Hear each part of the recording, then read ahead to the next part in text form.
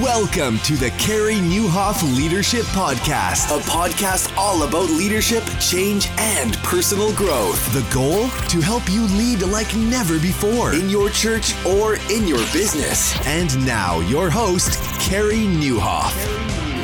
Well, hey, everybody, and welcome to the podcast. My name is Carey Nieuwhof, and I hope our time together today helps you lead like never before. And man, I've been waiting for a long time for this conversation to hit the air.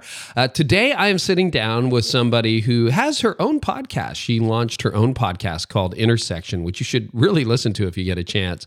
It's in iTunes. But she's also been a friend for over a decade. My wife, Tony, and I have been friends with her husband, Rob, for over a decade. And of all the people I have met over the years, I don't think anybody does a better job of having conversations with unchurched people than Rose Meeder. Like, she laps me personally on this. And if you're a regular listener to this podcast, if you read my blog, you know I have a heart for reaching unchurched people. And in a post-Christian culture, that just gets harder and harder because it's not like people are going around every day going, you know what, I need some Jesus. Can you help me? And Rose is just masterful at having conversations with people who are far from God, many of whom we baptized at Connexus Church, many of whom have come to faith. And I sat down with her a few months ago and said, okay, I want the secret sauce. I want to figure out how you do this. How do you actually have conversations without being judgmental with people who are very, very different than you and maybe share very few of your values? Like, how do you even do that? And Rose is masterful. She's brilliant. She's a medical doctor, but she's a busy mom. She's got 4 kids of her own. You know, she's married. She's got a medical practice, and she does this over and over and over again. So I think you're going to love it. From 2 perspectives. Number one, I think it'll help you get better at having conversations with people who maybe aren't like you. And secondly, I just think it'll help your church raise its outreach temperature. I think we can all do a better job. So super excited to have this. Also, want to let you know about a couple of things before we jump into the interview. First of all, I know some of you, brand new year, you know, we're not that far into it, and you are trying to figure out, how do I train my volunteers? And so if you do it the traditional way, you gather people on a Saturday morning or a Tuesday night or a Wednesday night or whatever, and you hope everybody shows up, and ta-da, guess what? They don't. You know, 30% of the people show up, or 50%, and you're like, well, great. I did the best I could with the people who were in the room, but how do I train everybody who's not in the room? That's why, if you haven't yet checked out trainedup.org, you got to check them out, because you can move all of your training online, and you can actually walk people through modules, and you can see whether they did their homework or not. And basically, you can raise your success rate in training up volunteers from your current rate to significantly higher. So if you haven't yet visited our partner site, trainedup.org, make sure you do that. Scott Magdalene and the people there are doing an unbelievable job helping large and small churches figure out how they can train their volunteers meaningfully. Trainedup.org, make sure you check that out, or you can find it in the show notes. And I'm super excited because this is the 3rd and final launch for now of the High Impact Leader course. Man, I am so blown away and excited that over 1,300 leaders have already jumped in to the High Impact Leader course. And what's really exciting, I want you to go to thehighimpactleader.com. Just check it out. Maybe it's for you, maybe not. It's up to you. But our team has been working really, really hard, and we might have a team edition available for this release of the High Impact Leader course. Regardless, you can figure out on an individual level how to get time, energy, and priorities working in your favor in 2017. But our team has been working double overtime, and as I record this, I'm like 90% sure we're going to have a team edition. But you can go over to thehighimpactleader.com and check it out so that you can not only train yourself, but your volunteers, your staff, your elder board, or whatever, in learning how to do what you're best at while you're at your best. Now, you've heard me talk a lot about the High Impact Leader. So if you're a regular listener, you know all about it. But what I love most is connecting with you. And I've heard from a lot of you about the difference the course is making. And there was one story in particular that just really grabbed my heart because of the circumstances surrounding a young leader by the name of Joel Rowland. And so I asked Joel if he'd be willing to have a conversation, tell us a little bit about his story, and then what the High Impact Leader has meant to him. So listen into my conversation with Joel Rowland. Really tugged my heartstrings. And man, I'm just so encouraged that people like Joel are in leadership. Listen in. Well, I'm here with Joel Rowland. Joel, thanks so much for joining us for a few minutes today. Glad to be here. Hey, we've heard from a number of people who have taken the High Impact Leader course, and we've got over 1,000 leaders who have gone through it right now. But when you reached out to me, your story really moved me because you ended up in a place not only of tragedy, but great responsibility pretty young in life. You want to tell us a little bit about that? Sure. When I was 20 years old, I had been married for 3 years, got married when I was 17. Yeah. And my dad was with your parents' blessing, right? Like they're great with it. My parents' blessing, that's right. My dad was planning a church, and I was going to help him out, be the associate pastor, really in learning and training. And I had a 16-year-old little sister, and the Friday night before we opened the church on that Sunday was the plan. My mom and dad were hit in a car accident by a drunk driver. Took their life, and my little sister was 16, and my wife and I took her in, and I ended up becoming the pastor of my dad's church plant from that point. My goodness. I became a husband, father, pastor, all in just really a matter of a few weeks. That's unbelievable. I mean, to lose both of your parents at once so young, I mean, that just gripped me. And then you and your wife, young as you were at the time, decided to take your sister in. That's pretty amazing. Yes. You were telling me ahead of time, getting married young, it was probably the only way that God could have engineered that, because there was really not a lot of other family around to take your sister in at the time, right? Right. Yes. And because you and your wife were on a solid footing by that point, you felt you could do it. So, right. And then you're in that incredible time of taking over your dad's church, what was supposed to be your dad's church, and here you are. How many years ago was that happened, Joel? That was 6 years ago. Wow. 2010. So you're 26 now.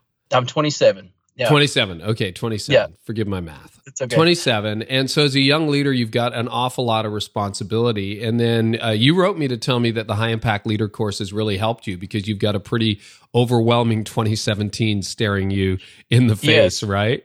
Tell us some of the challenges you're taking on. So looking at 2017, I have several engagements coming up. So I'm speaking at a missions conference. I'm going to Ecuador with Samaritan's Purse. I'm going to train the church planner at the North American Mission Board. I have a youth camp that I'm preaching. I have a student training with the organization I'm part of. So I have a really big calendar of events along with my day-to-day schedule. So as I was looking at that, the High Impact Leader course was perfect. When I read through, I was like, this is exactly what I need to plan my 2017. So tell me, what were some of the teachings so far that have resonated with you that you went, oh man, that's going to be helpful? I think that the opening really spoke to me as it talked about abandoning balance and pursuing passion, because I've often thought about that. Am I supposed to balance my family and balance being a father and balance my work and balance ministry, when I want to be passionate about all of those things? I want to give each one of those things all of me, not just a little bit of me. And so as I read that, it was like, yes, that makes so much sense, that I'm supposed to give all of myself and be passionate about each of those responsibilities in my life. Well, tell us, like, you sent me your fixed calendar. Like that was crazy what you did. It was great. Tell me how that's impacted you, the whole teaching around the fixed calendar. Yes, the fixed calendar is amazing, because when I sat down and I looked at all of these events in my daily task, it was really overwhelming as I saw it. And as I began to go through, I took your advice. And so I scheduled time for preparation, time for devotion. And as I scheduled all of those things for 2017, but then I was able to go back and prepare for each one of those, about how much study time it would take, how much preparation time, taking days off to spend with my family. And as I was able to get the overall view and kind of see the forest instead of just the trees, things began to get a lot less overwhelming, because I wasn't just seeing the events, but I was seeing the preparation that it took to get to those events. And I think that made a major difference for me of taking a lot of stress out, that it's not just the event that I prepare for, but it's the preparation of the preparation that takes place to get there. Oh, I'm so glad to hear that. Now, any other thing from the course you want to share with leaders, or anything else that you would just say to leaders who are looking at next year going, gosh, I wonder if I could do something more, or whether I could get out of the overwhelm? Right. I think the way that you described in the course, that we all have the same amount of time, from the president to the disciples to the most successful person around. We all have the same amount of time. And I've caught myself saying, if I only had more time, I could get this done. Or if I only had more time, I could take on this responsibility. But to really realize I'm never going to get any more time. It's just how I manage my time, but not only my time, but my energy. And I think that made a huge difference for me, is to find those times that I was high energy to do the tasks that I needed to do. Well, Joel, I just want you to know I'm cheering for you. I think a lot of us will be cheering for you as we head into, in these early days of 2017, and probably your most ambitious year yet. So thank you so much for sharing that with us. I appreciate it. Thank you, Carey. It's an honor to be here. See, this is why I love being able to do what we do. So Joel, thanks so much for sharing that. Thanks for staying in leadership under difficult circumstances. And I really hope that some of these resources that we offer help. And thanks so much for being one of the leaders who stepped into the High Impact Leader course. So, hey, if you want to do that, there's just a couple days left. The course registration closes on Thursday. Once you have it, you can do it whenever you want on your own time. You can do it later this year or whatever, but it's available at a sale price only until this Thursday, January the 19th, and you can get all the details at thehighimpactleader.com. So, hey, thank you so much for listening. We are going to jump into a wonderful conversation, at least it was for me, with Rose Zacharias Meeder. Well, I'm really excited to have Rose. Is it Zacharias or Meeder or all of the above on my podcast? Now I'm combining my surnames. So here you go. So my name is Rose Zacharias Meeder. So here's a trivia bit for you. Yeah. You're the only repeat last name ever on the podcast. You and Ravi Zacharias.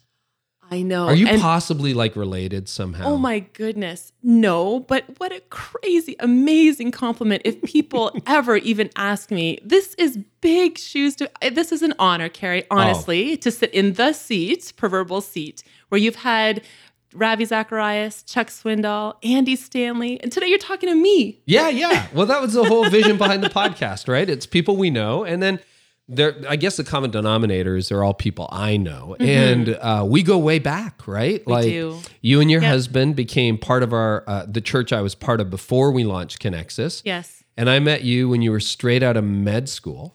Yeah, I was just landed my first family practice, emergency room practice job here in Aurelia. And literally, my husband and I came to town. We were checking out churches, and we started in the phone book. And I think he was actually working at the hospital that morning, but I came out on my own and was introduced to you by a colleague of mine who was attending the church you were at. And then you remembered my name. So I was really impressed. There were a lot less people back then, so it was a lot easier.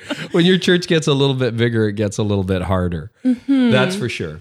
But now, no, it was great to meet you. And I mean, you were you didn't even have kids then. That's right. Yeah, I know. 4 kids later. Oh my gosh, our family has grown. And we go way back. We used to host a radio show back in the day. We did. Remember Life radio? Matters. Life I love Matters. that. And that was at the time of all my pregnancies. We used to time the broadcast and the pre-recording the episodes so that I could go and have my baby, and then because 6 they all weeks came later, along, we could come back and do some more shows. The 4 of them came along in 4.5 years, but that was a few years ago. Now that was 10 years ago, I think. My youngest is 7, my oldest is 12.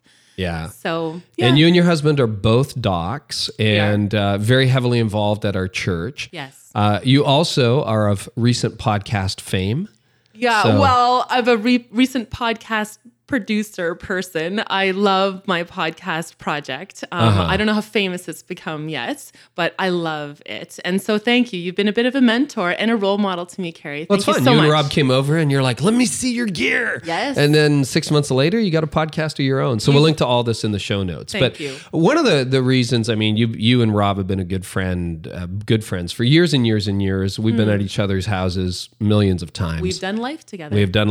We've been in small group together, the whole deal. Yeah. But one of the things that I've learned about you, Rose, is you're honestly, I think, one of the best inviters of people to church I know. And you probably have more relationships with people who wouldn't consider themselves Christian and wouldn't normally find themselves in church and maybe would have entirely different viewpoints than Christians would on things. And the reason I think that's such a burning issue, number one, if you're a church leader, you want your church to grow. Number two, everybody kind of realizes, okay, our culture is becoming way more post-Christian and way more post-modern. And even if that's not true, if you're a Gen X or a baby boomer, you look around like, no, I know a lot of Christians. Go hang out with some millennials. You will discover they think a lot more like Canadians have been thinking for years. And so here we are trying to, we're part of the same church. You're part of Connexus Church, which I'm a part of. Yes. And we're trying to make a difference in Barrie, Aurelia, online and beyond. We're launching new campuses, Christmas in 4 cities last year, Love it. All that stuff. Yes. We're trying to make a dent. But it means you're going to have conversations with people who are very, very different. Absolutely. Than you. Now, your husband says, Rob says, you're just a natural at it. Now, tell me, how did you get interested? You are fascinated by people, aren't you? Yeah. Oh, I'm a people person. I know that about myself for sure.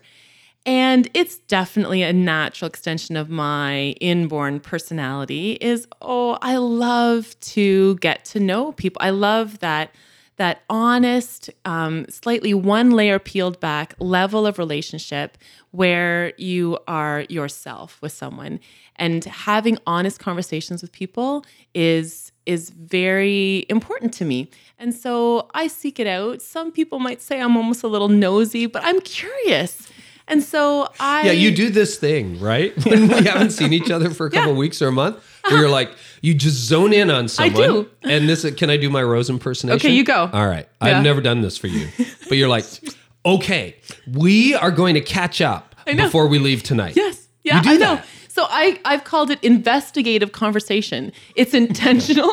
Okay. It can sound a bit harsh, but hey, I want to use my time well. I care about the person I'm talking to. If it's someone I have any sort of background or context with, then I want to catch up and I want to really know, how are you doing? What's new in this area? And I go there and I do ask those questions fairly quickly and fairly upfront in the conversation. And I think it leads to a deeper relationship. Well, the other thing that just sort of occurred to me while you were talking about it is a lot of us are really good at talking about ourselves. And we're really good at, if you think about building a relationship with people who maybe don't believe what you believe or go to your church, often it would be like, I got to sell you on something, right? Like, I want to tell you about me. I want to tell you about my church. Yeah. And you do. We'll get to that. You talk to people. But one of the things you're very, very good at, and I think what makes conversations so interesting is you kind of park yourself. It's not like, here's what's up with my kids, or here's I always know what's going on in your world. But when you're in that mode, it is all about the person you're talking to. And you're like, so tell me, how's it really going? Yeah. And how's the family? And you remember details. You will ask me about my podcast, or you'll say, aren't you supposed to be writing a book right now? How's that going? It's next subject. How's your biking going? How's my biking going? Yeah, it's or not going, Rose. Or plans to run your first marathon. Yeah, that's right. That was a joke. Wasn't that in sound check? All right. Just checking in. Yeah. No, I might do it. See, but you're very, very good at being interested in the other person. And I think that is a lost art in our culture. Oh, well, I think I figured it out. I mean, now I'm in my mid-40s, Carey. I mean, I think I've had this personality almost quirk for the longest time. I grew up as one girl of 3 girls. I'm the oldest of 3 daughters. And my sisters knew about me fairly early on that I wanted to talk to them. And just, how you grow up in your family and probably the things that maybe are going to turn out to be not so bad personality aspects of yourself, your family doesn't really appreciate. So here's Rose again, asking questions. Exactly. And so, I think I even maybe learned early on that not everybody's interested.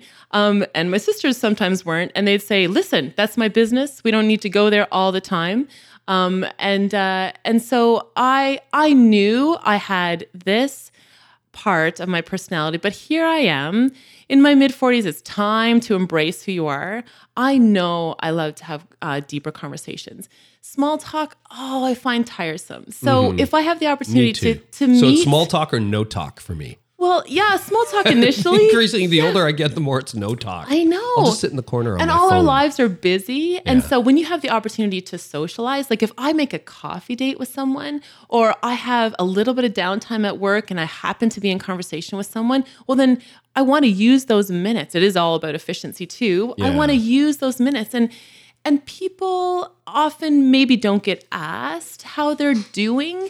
And so I think that's very true. When you ask, how are you doing? And someone opens up, then I just think the richness of the conversation just, it comes out. It's so enjoyable. It's good. It's important. I don't know why, whether I'm just becoming more sensitive to it or whether I just see more of it. It's a cultural shift, but you learn sort of people 101. Okay.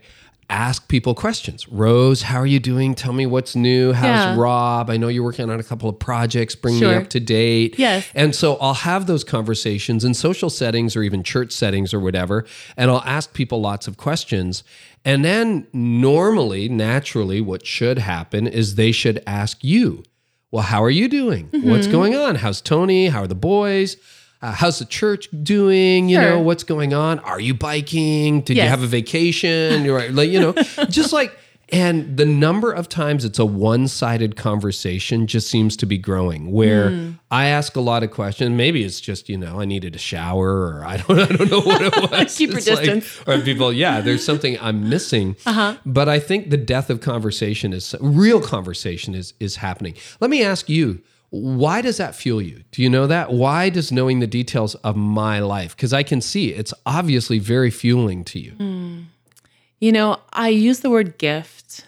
I think it's a gift when someone is honest with me about their stuff. Because you don't put up with crap answers either.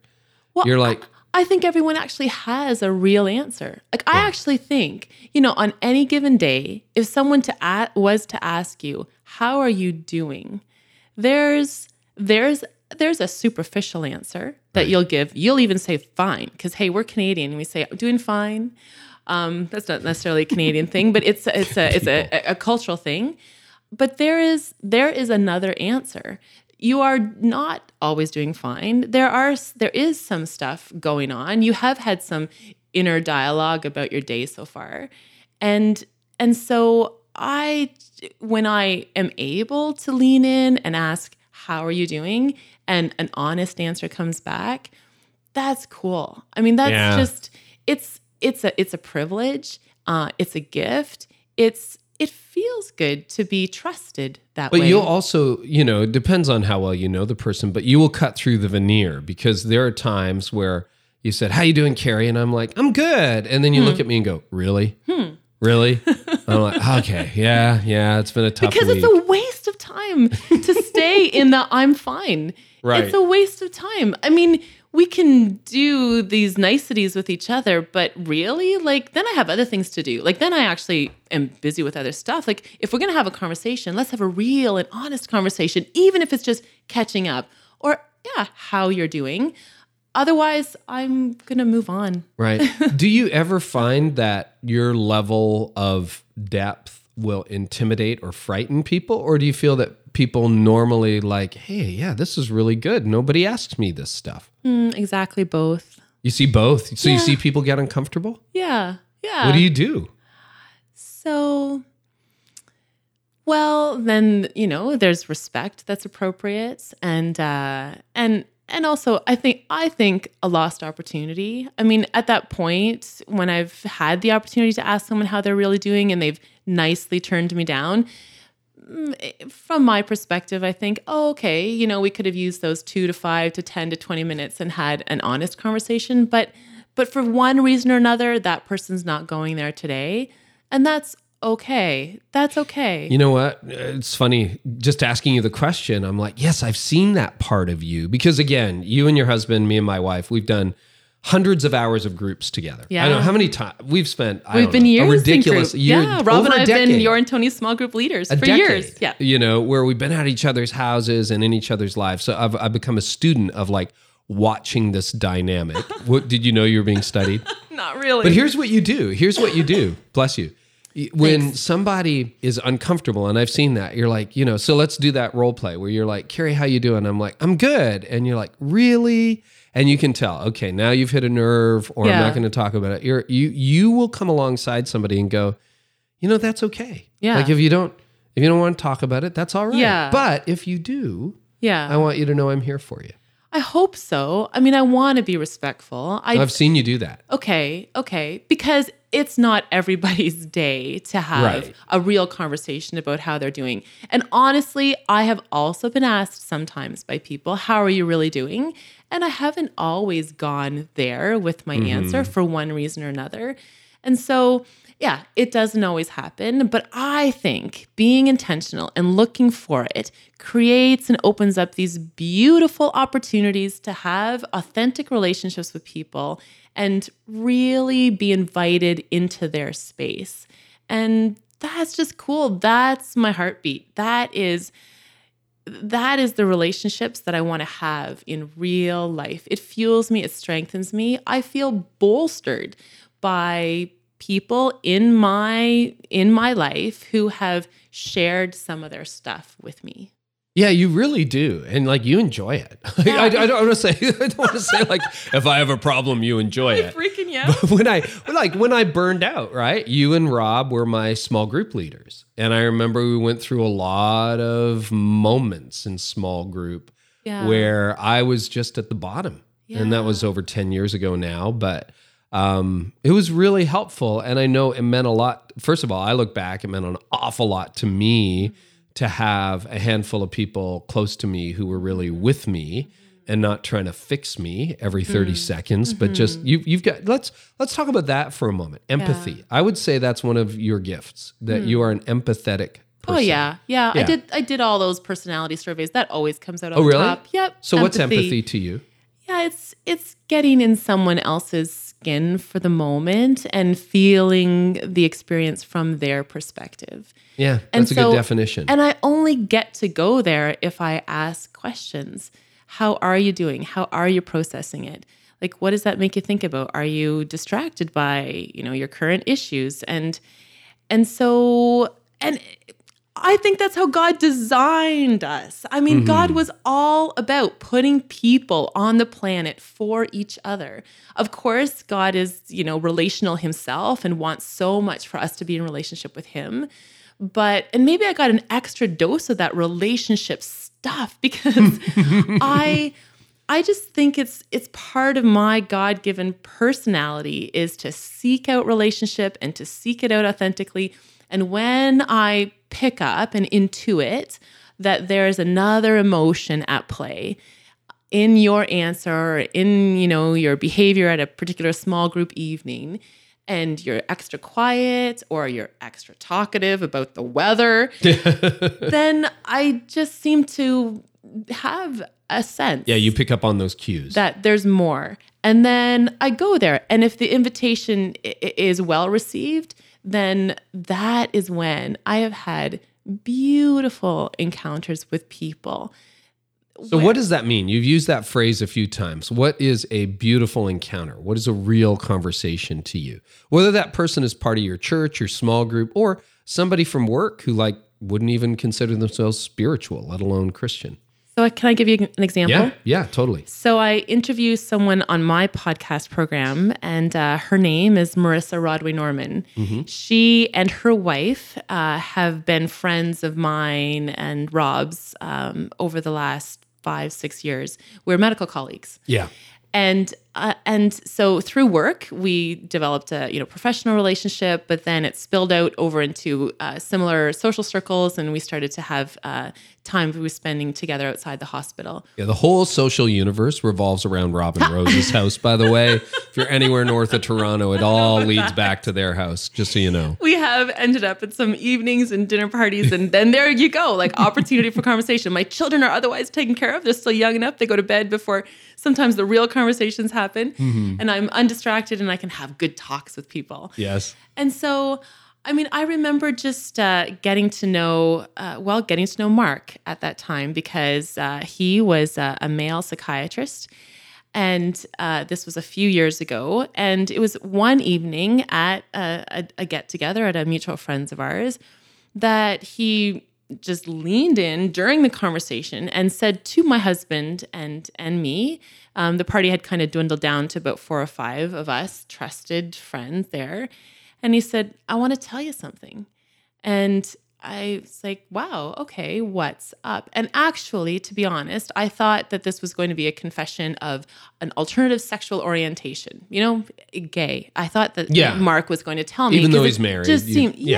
So, but it was in that conversation that Mark said to me, I'm transgender.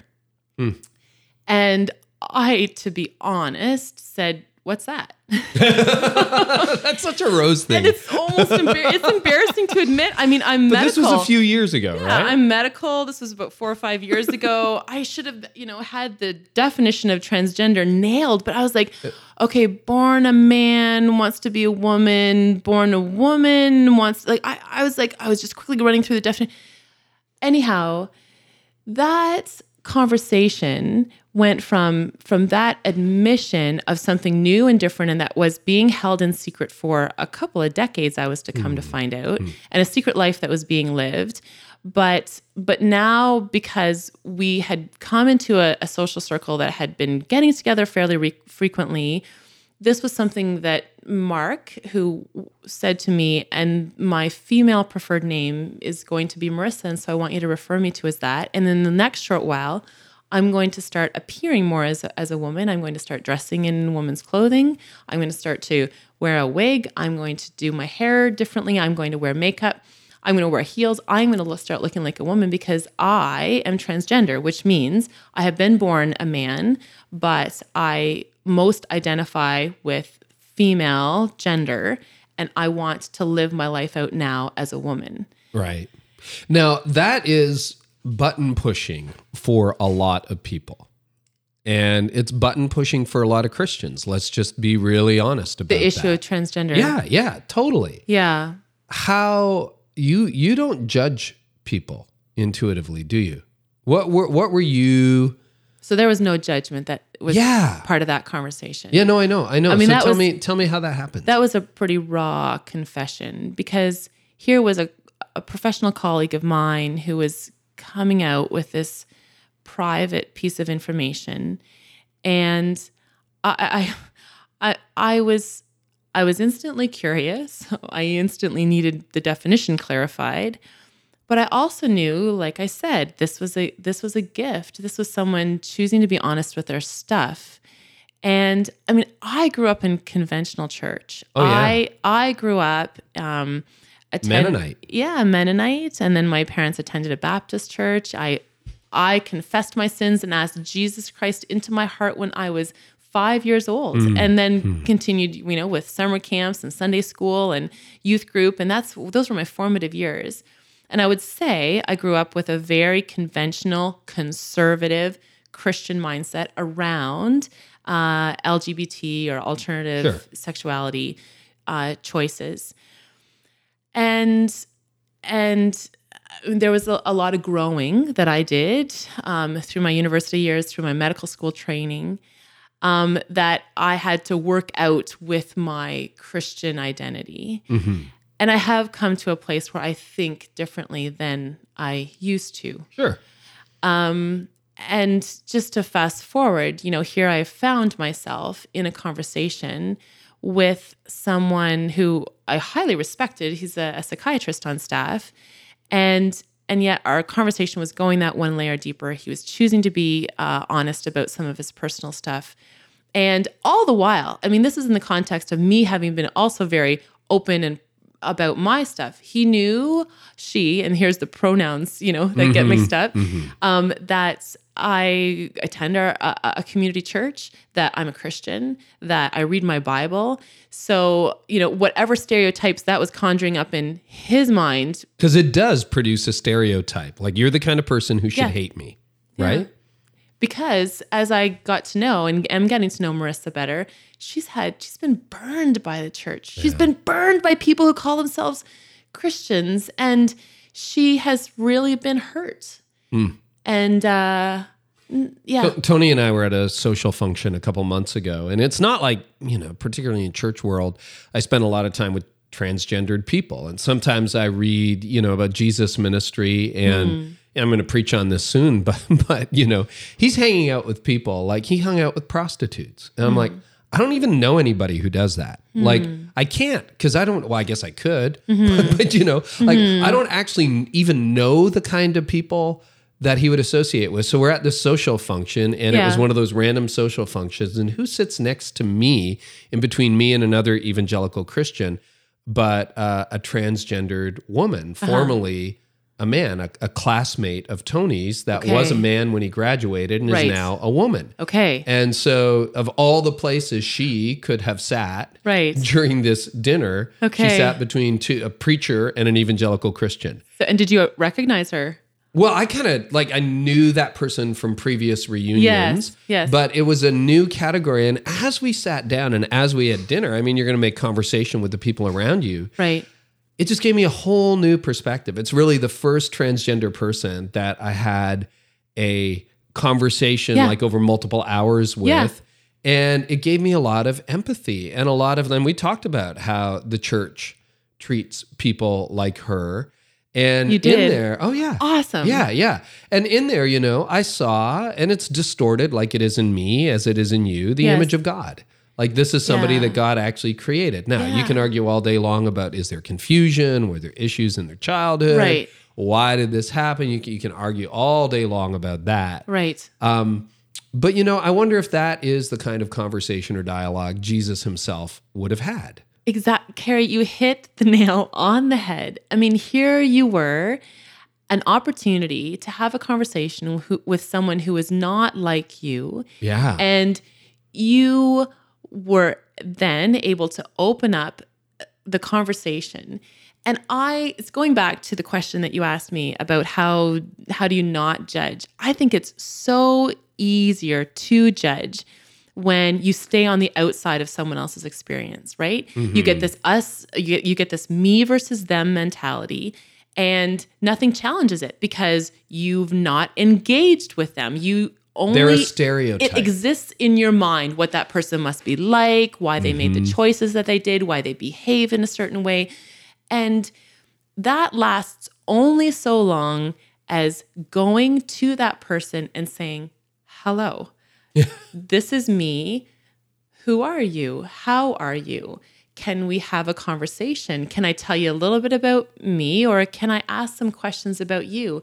And I think when that's a sincere pursuit, the judgment falls away, because can I tell you my absolute favorite quote? Go ahead. It's, blessed is the rich king who sits down next to the poor beggar and thinks on what they have in common. You know? You know, you will find that the people that you identify as different than you have a lot more in common with you than you think. Oh, absolutely.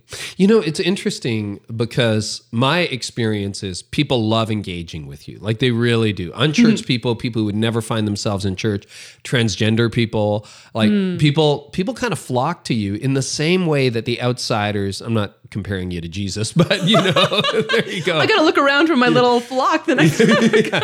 But it's usually my children. Unchurched people loved Jesus. And I wonder if it's because it's the first time they didn't feel judged and that they felt listened to and heard and understood, which is very different from agreeing. You know, I'm not necessarily going to agree with every choice that somebody who's, well, first of all, I don't agree with all the choices I make. So, you know, I got a problem right there in me. And, you know, mine may not be in terms of transgender or whatever. I just have problems treating people like human beings, and I have problems cutting people off and what I think about people. And, you know, man, I got a lot of work to do. So, but, you know, and I think that's one of the things that we miss. It's like, well, why are there no unchurched people around? Or why are all my friends Christian? It's because like attracts like and keeps like, right? So birds of a feather flock together. So we're like each other. We think alike. We agree the same way. We vote the same way. Yes, I know. And so it's just my little huddle, and then everybody else is a them, and we're a we.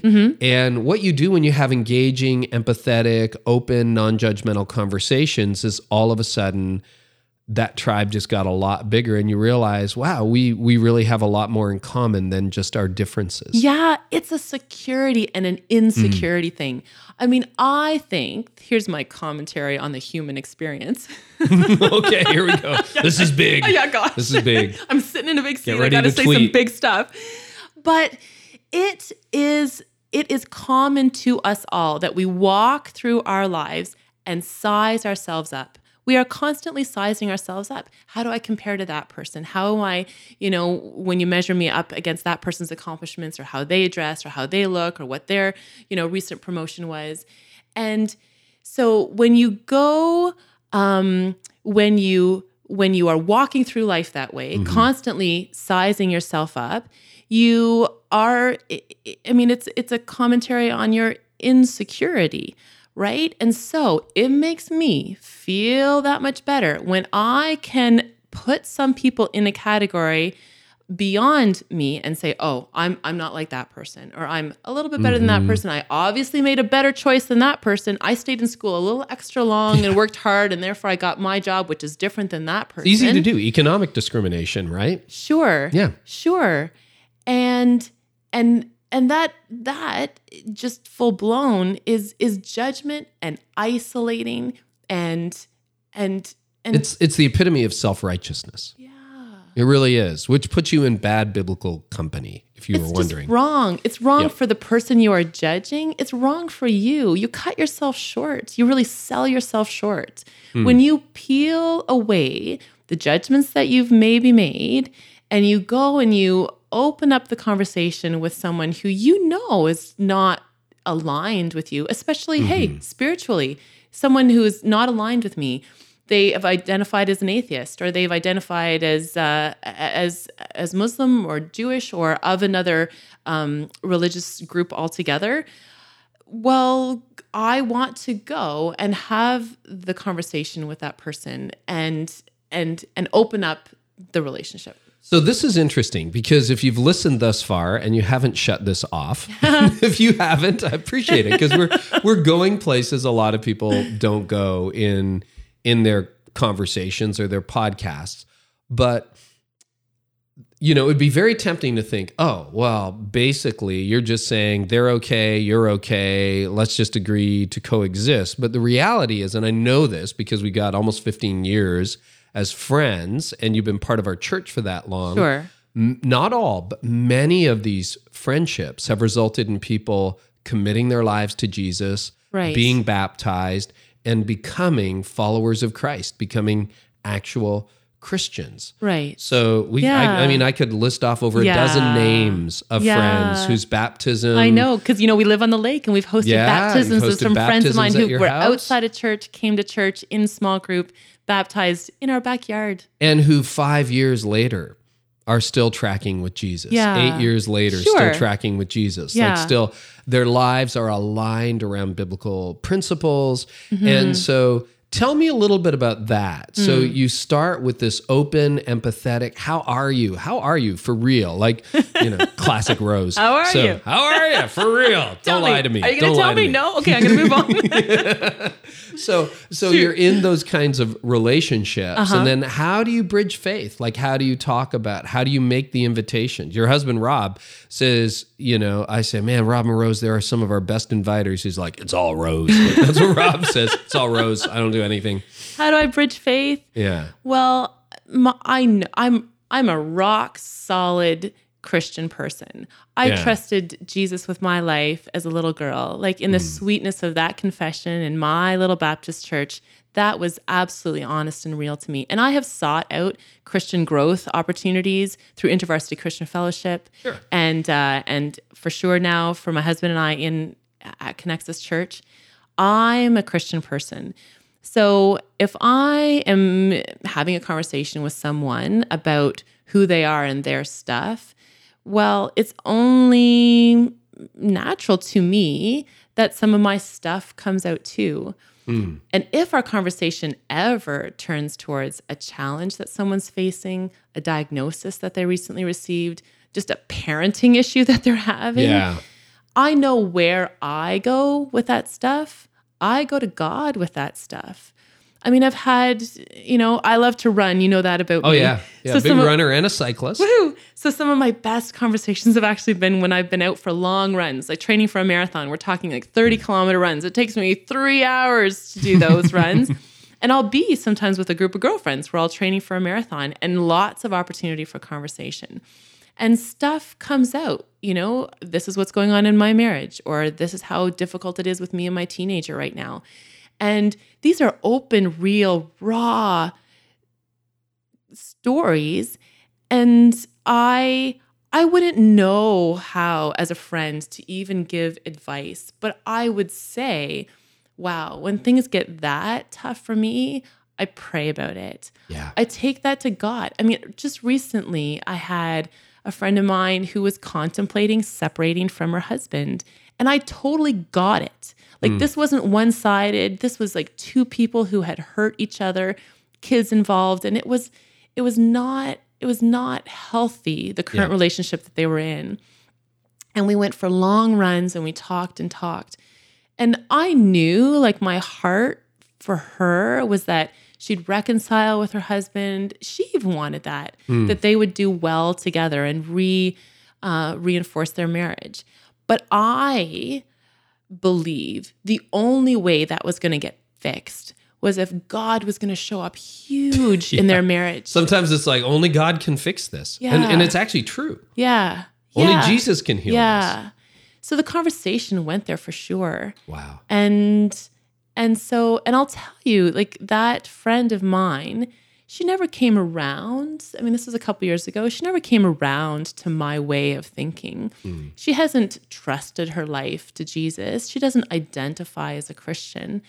But we run together. Turns out her marriage fell apart. I mean, this is just one specific example, sure. right? But wow, our relationship certainly got much more deeper. That's another thing that I've seen you do well is people are not projects to you. People are people. So if somebody never comes to church, if somebody came to church and they stopped attending, you haven't got this little different column, different category. Absolutely not. No, I know. But you see how counterintuitive that is? Huh. Not everybody who's listening to this would understand that. Why? I don't know. You got to ask them. Go ahead. Listen, my natural default, the way sin has wired me, it would be like, well, if you don't share my values, then we can't hang out. And one of my major growth opportunities over the last few years is to hang in there with relationships. I had somebody over to my house last night. We've invited him, dozens of times. And all we did was we talked about the neighborhood. He helped me with a little project. We talked about the neighborhood. Sure. And he's like, man, you guys are like the best neighbors we've ever had. And I'm just like, that's great. And I'm thinking, just come to church. Like, I know Jesus would turn your life inside out. Right. But he hasn't said yes yet. But I want him to know he is going to be my friend. Right. No matter what. Right. We're going to ride together. We're going to hang out together. Right. I'm going to help him when he needs my help. And then, Carey, as your friendship evolves, he will talk to you about his stuff. Like, you'll find out that this or that. I mean, no one's life is ever perfect. We've all got challenges every day. Yeah. And then you're going to know from having your own relationship with God, like what grounds you and, who you put your trust in for the big stuff. And that can then spill over because your friend is going to be looking to you and then you're honest. Like, then you get honest about your stuff. Like, if he tells you he's feeling burnt out, then you get honest and you say, I've been there. And then he says, well, how'd you get out of that? You seem to be kind of have it all together right now. Guys have a harder time with that kind of conversation than women do, I think. But if he ever asked me that, I would have a good answer. And sometimes I volunteered it. You know what? That would be something I would pray about. And I'll tell him, I'll pray for you. And every single time he says, thank you. Yes. And empathy, I just want to say this too. It's just huge because I always try to have one or two people that I'm walking with. And in my case, they're guys because, boundary thing. Sure. But anyway, there's one guy that just became a Christian, but I've been tracking with him for 10 years, and his marriage is on the rocks. And it's been a lot of text messages because I've been on the road a lot lately. Yes. But, almost daily, how's it going? And he's like, I think we're going to make it. No, we're not. Then he moved out again. And, he knows my bias is like fight for your marriage. But the other day he was like, yeah, it's over. It's over. And I'm like, just don't make decisions on a bad day. Like, go see a counselor. before you make decisions you're going to live with for 20 or 30 or 40 years the rest of your life, and that impacts so many other people. And so, today I got, and I'm trying not to judge. I'm trying not to judge. I'm trying not to do that. And then today I get a text, hey, we're talking again, and I'm going to see the counselor. And I'm like, yes, Yeah. So doesn't that draw you in? I mean, those texts that are coming your way, he's confiding in you. Like, don't you feel completely drawn into that? Totally. And it's a different world than the one, not that we haven't had marriage issues myself, but it's a very different world. And I think it definitely preachers, it makes you a better preacher because you understand this is where most people live. Right. And, here's my little pastoral hat. Okay. Back when I used to do pastoral care, 'cause I'm not very good at it, and our church is too big now, right?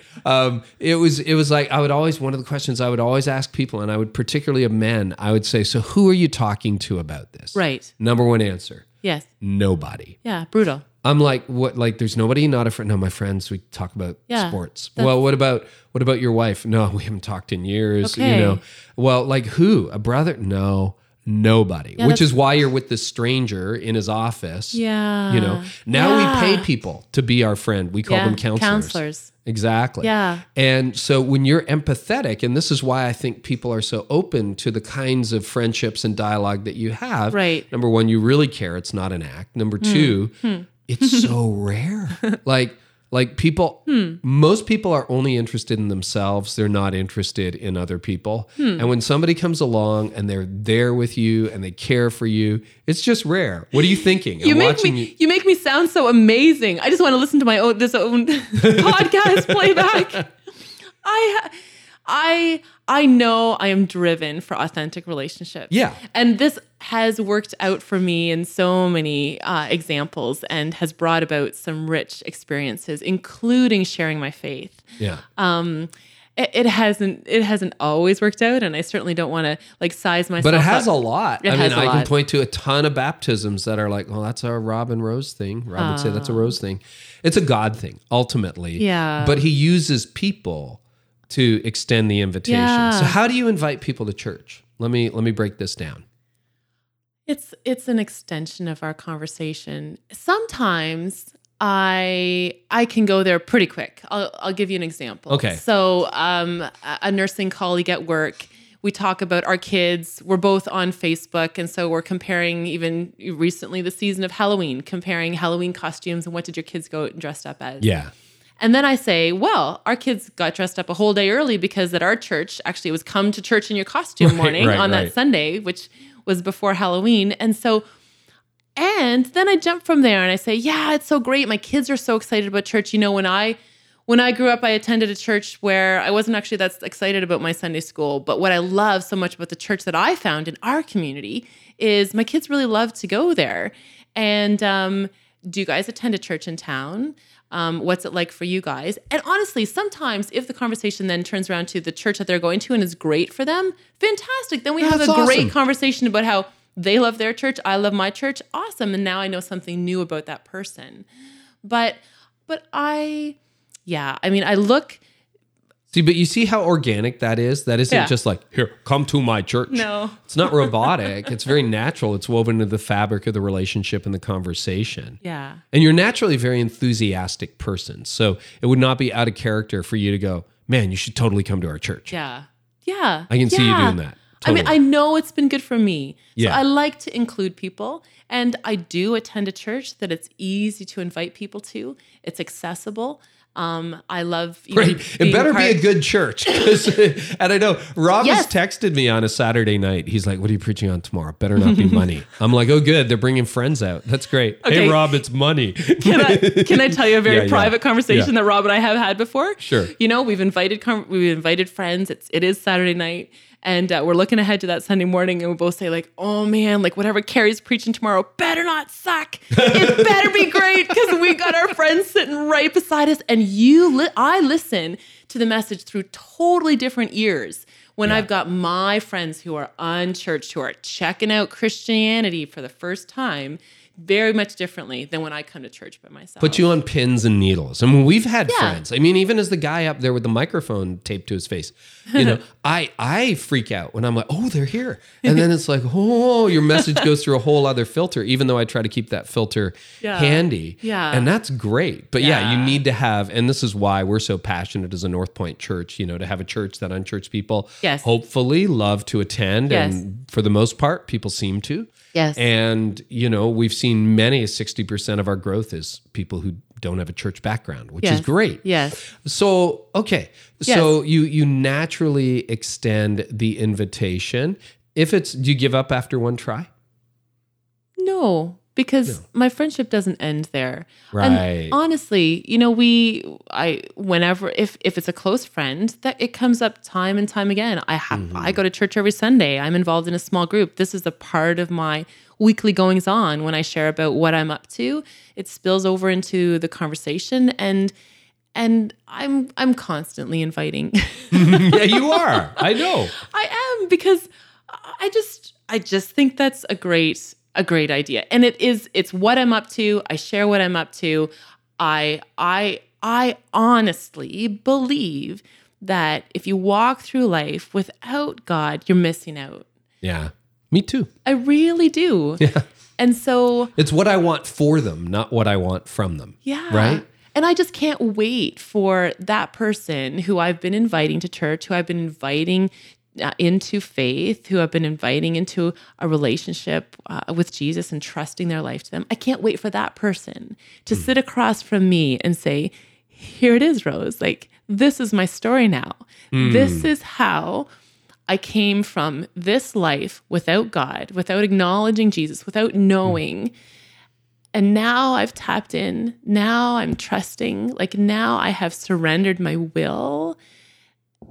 I can't put those words in anyone's mouth. But when they come to me and share that with me, oh, home run. Like, yeah, you're tearing up right now, and I'm starting to tear up. That is great. There's nothing more powerful than when somebody that you care about and somebody who is a friend decides to follow Jesus. Sure. Yeah. Because it enhances their entire well-being.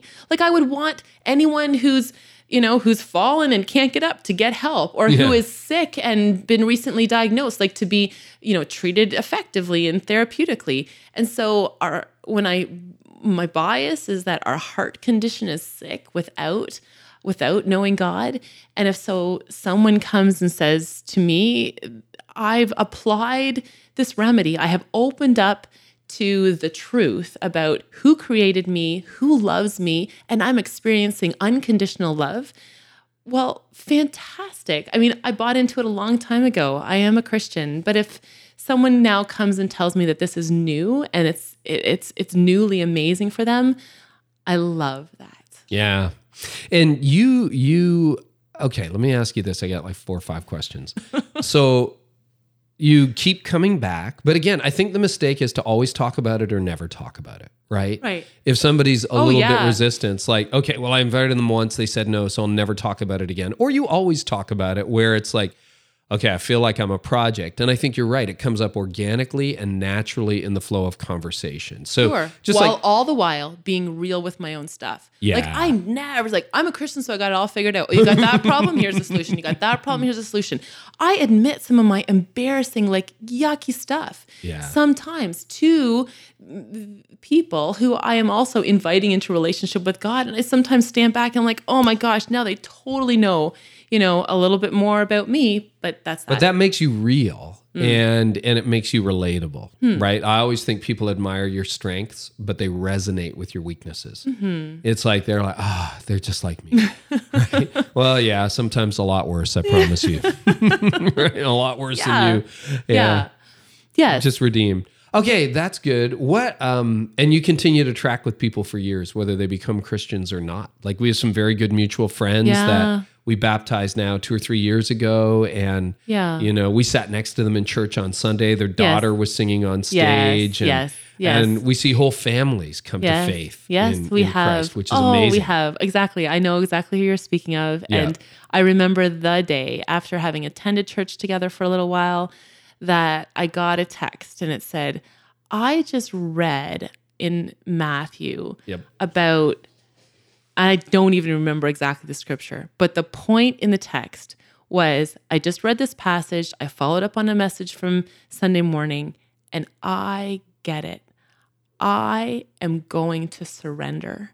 That was her word, capital S, because prior to that, we had been able to talk about her hang up with the word surrender. She'd been walking through life and had a lot figured out, very accomplished, well family and well-respected family.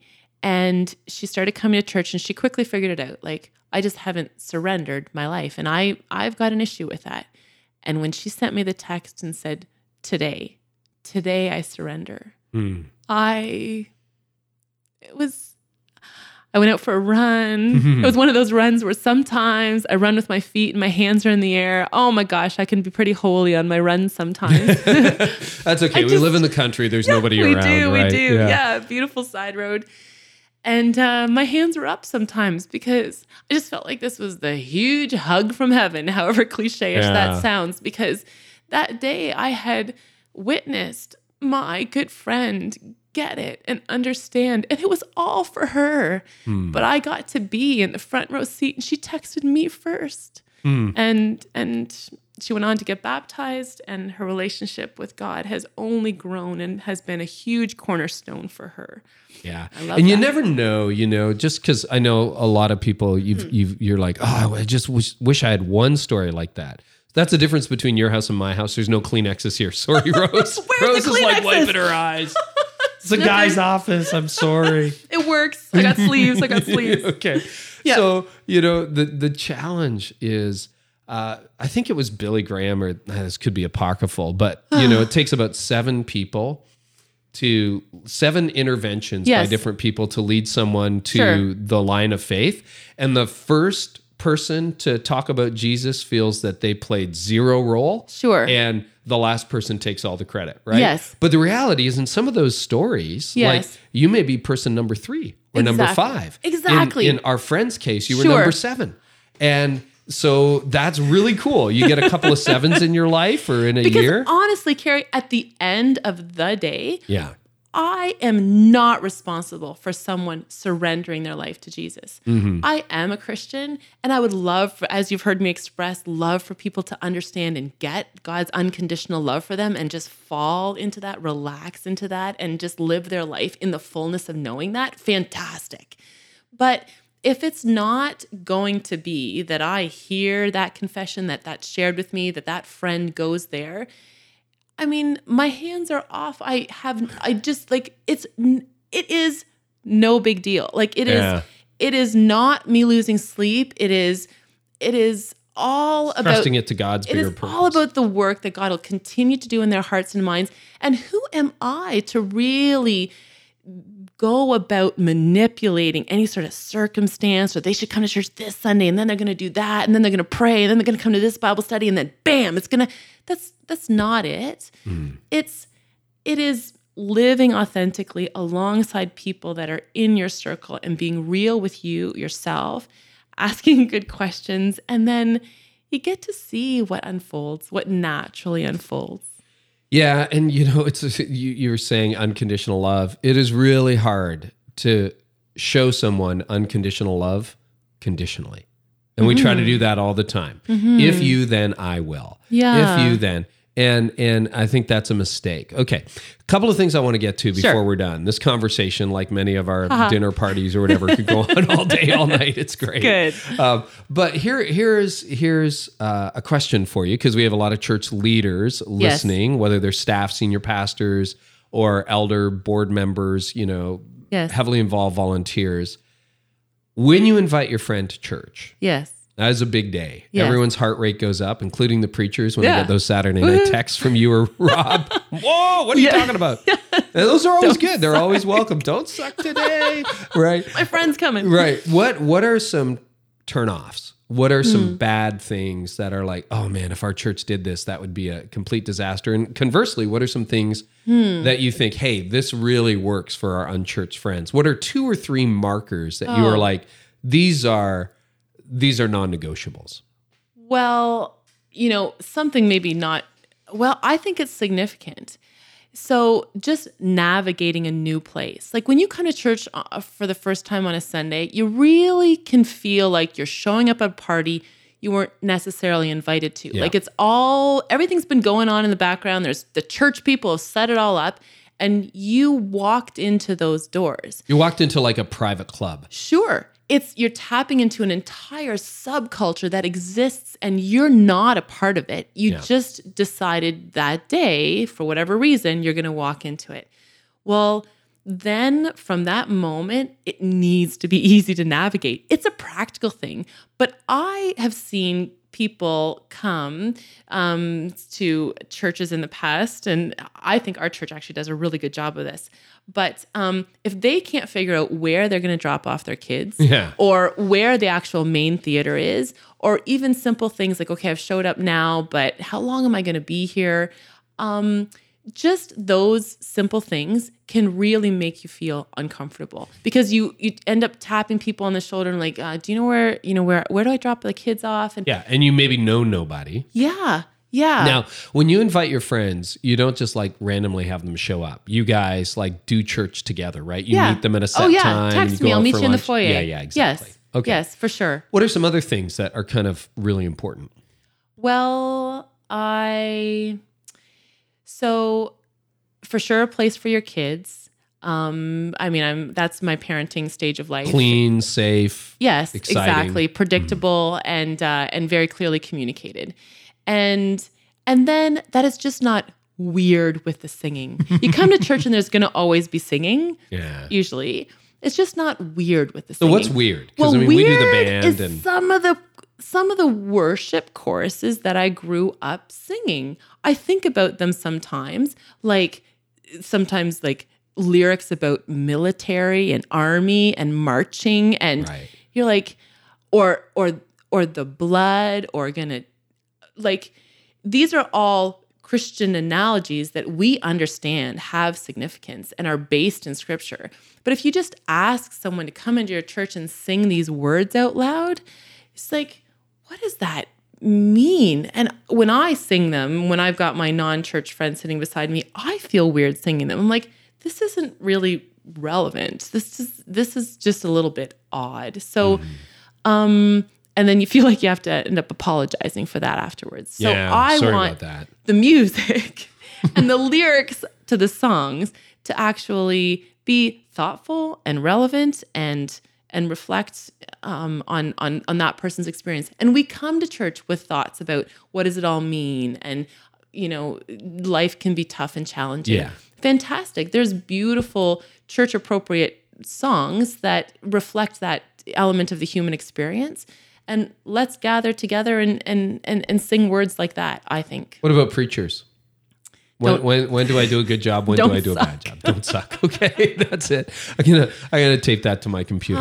Don't suck. I think it's important to acknowledge, and I want you as the preacher, when my non-church friend is sitting in the audience, that they don't have a lot of pre-assumed Bible knowledge. Yep. That they sometimes didn't even really want to be here, and to just acknowledge that. They did their friend a favor, so they came.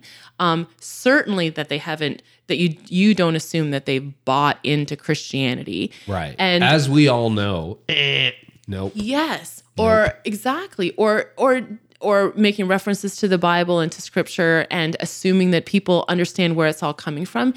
Right. And if your language ever slips into us versus them, like, we are the salt and light of the earth, and we need to go and preach the good news to those people out there. Oh my gosh. Like, you have just erected a brick wall, and I don't even want to bring my friend back. Because those people are right here, and they're, First of all, I'll apologize for you don't do this. And so you're, making me speak of, being facetious in an analogy.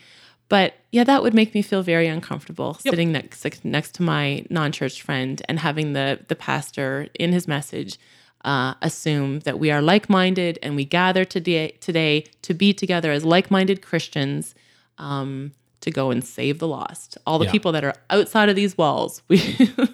So no. Which to a certain level, we agree with. It's just that is not the place or the forum to talk that way. And remember, those people, if you're doing your job, they're in the room and you speak differently. When they're, and you don't speak inauthentically, it's just you're sensitive to that in a respectful way. In a respectful way. Everybody brings something to the table. Honestly, like I have medical colleagues that are hugely intelligent and have amazing credentials in our community. And if I'm going to bring a physician friend, for example, to church on a Sunday morning, I want that person to be respected. They may never have opened a Bible, but I want them to not feel mocked because of that. Yeah. The way I think of it as a preacher is assume intelligence, but not background. In other words, let's assume they're smart. Let's assume they've thought through these issues, but let's not assume they know who King David is. Let's not assume that they know what the Old Testament is or the New Testament is. So assume intelligence. Don't be condescending, but don't assume background, and create a 30-second runway. Like, for example, if you're going into a story of King David, hey, King David is probably one of the most influential monarchs. He brought Israel to the state of a superpower about 1,000 years before Jesus. So this is from the Old Testament. That's a part of the Bible before Jesus. And we meet King David at the height of his power. Boom. That's 20 seconds, and half the Christians have forgotten that anyway or never knew it. So it's like, okay. Yes. Right? Or put the slideshow in order. Yeah. It's like, well, Moses was a great leader, but David, who came after him, was even better. Right. To an extent. Well, you know what I mean. Yes. Just, arrange the slideshow in proper order. Okay, no, those are good tips. Now, what we're going to do is in the show notes, we're going to link to, I've got 3 interviews that I'd like to link into our show notes. Sure. Definitely Marissa. You did a 2-part interview with Marissa and her wife. Yes. Yeah. And I know that's very mind-bending for a lot of people. Yeah. And I'll warn you, it's a PG-13. Do not play that interview with your children in the car because it's a refreshingly candid conversation. It is. But she speaks of her transformation from being a man to becoming a woman. And because I am a faith-based show, we talk about the spiritual aspect of her transitioning. Yeah. So I ask her thoughts on God. And if you want an example of listening without judgment, just listen to that. It is unbelievable. It's masterful. Also, loved your interview with Dimitri Guller. Fantastic. Yeah, thank you. And so we'll link to that one. And then there's one that's really close to my heart because you interviewed my wife. Yeah. Yeah. I loved sitting down with Tony. So we talked about, in this podcast and other places, my burnout, but she went through a really tough period around the same time. And so you interviewed her. Well, we're recording this months in advance, but we will link to all of those show notes as well as your podcast, where basically you just sit down with people and you have conversations about faith and life. And so if you're looking to see what it actually means to have empathy and to not judge and to genuinely be interested in other people, Rose is honestly, and I don't say this lightly, one of the best people I've ever met in my life at it. Carey, so you'll love that. Thank you so much. Well, that's why we're having this conversation. I get schooled by you all the time because I'm narrow, judgmental, harsh, more interested in myself. No. Sure. I have seen you come to enjoy conversations with people even a little bit more than you used to. I have seen you come around and say, well, how are you really doing? How you're really thinking about this or that. So we've been friends for a long time. We've seen each other mutually grow. Yeah, absolutely. Rose, anything else you want to share? Well, I want to say thank you so much. You're welcome. You gave me an opportunity to reflect on something that's really important to me, and that's authentic conversations and putting it in a spiritual context and my love for God, which is a really authentic part of me. Yeah, and if you're ever at the Meeder house, ask them for some of their maple syrup. Hey. They make it from their own maple trees. And that's all Rob. That's all Rob. He gets the kids to collect the sap from the buckets. We as a family have a lot of things going on, but there's some that's him and there's some stuff that's me. Oh, that's Thank great. you. Maple syrup. Rose, thanks. So Rose Zacharias Meeder, my guest. What is the name you use on your podcast? Rose Zacharias Meeder? Yes, and my show is called Intersection. because we talk about where real life and faith collide. So people sit down, one conversation after the other, and talk about a season or an experience in their life in the context of faith. So no matter where they are on a faith spectrum, I'm able to ask them questions about their life experience and ask some spiritual questions around it. That's great. Thanks so much, Rose. Thank you, Carey. Like, is that helpful or what? I mean, I am so grateful for people like Rose and Rob in our church and for the relationships that they have. And you should really seriously go check out her podcast. We'll link to it in the show notes, but it's called Intersection with Rose Zacharias Meeder. And she interviews the most fascinating people about their faith and life. Now, some of them, have been Christians for a long time, but some of them are not Christians. And it's just a fascinating dialogue. So make sure you check out that.